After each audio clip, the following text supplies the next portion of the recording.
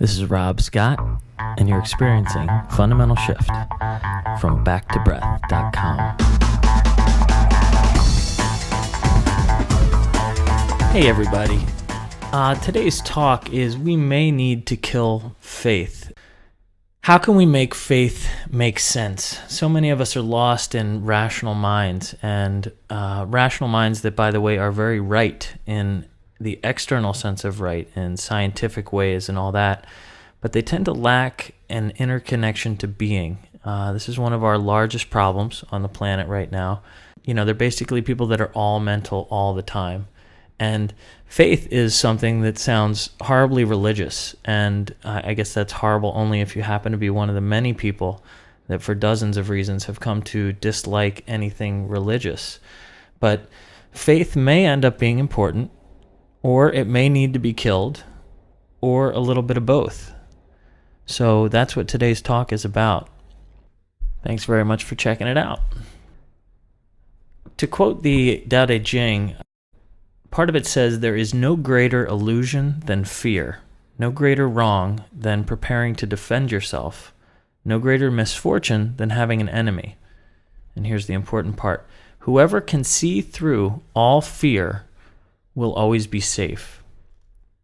That quote rings absolutely true to me. I know it as a fact. I know that fear is an illusion, and I know that knowing that makes me eternally safe. I've just recently come to see that that is actually could be considered a type of faith.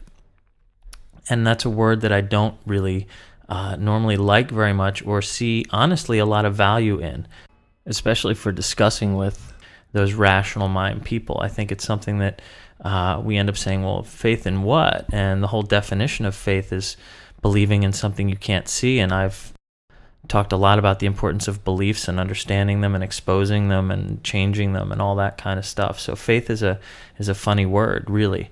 But how can I show you why I know these things to be true?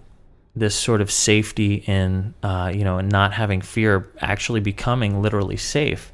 If I can show that to be true, then it's no longer really faith, it becomes truth. One example of faith in this is faith in safety, but if we notice it, it's much wider than that. Faith becomes false and in need of killing, as I'm talking about in this talk, when it's misunderstood. Faith in a certain action, like getting the third parking spot from the left and not being late for your dentist appointment, it becomes ridiculous, both scientifically and somewhat spiritually. Now, if you have that kind of faith, I think that's great. But my point is you won't be winning any scientists over to your religion or your spiritual practices with that kind of logic, because there's no logic there. It's not about you necessarily getting a parking space, and it's not about you winning or getting things necessarily. The kind of faith that we're talking about, where it becomes really not faith but a deep truth, is in a deep understanding that it's all okay. It is all okay. Whatever happens will be fine. Whether that's painful, whether that's joyful, whether that's good or bad, whatever happens will be okay. There is a deep peace that comes to you when you can say that statement and know it to be true. There's also deep durability and courage in that. And so this is the shift from expecting certain things, trying to win, being separate, and having faith in that way, to a true faith or a true understanding that makes sense because we're able to drop our expectation. We're able to say, I'm open to whatever comes. And science can't argue with that. In doing that, we free ourselves of potential letdowns. Science can't argue with experience without expectation.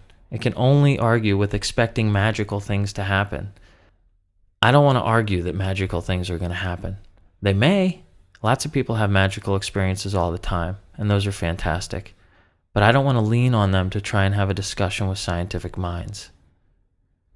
So letting go of how things are supposed to be is perhaps the largest spiritual lesson that we can learn. And it ends up being faith. It's faith in the Tao, it's faith in Christ, it's faith in now, or just faith in you. It will all be okay. Once we see that and see that really as being true, and drop our assumptions and expectations of the world turns into Eden. We're surprised instead of disappointed. We're pleased with challenges instead of frustrated. We're thrilled with quiet instead of bored. We become deeply happy, deeply spiritual, still rational.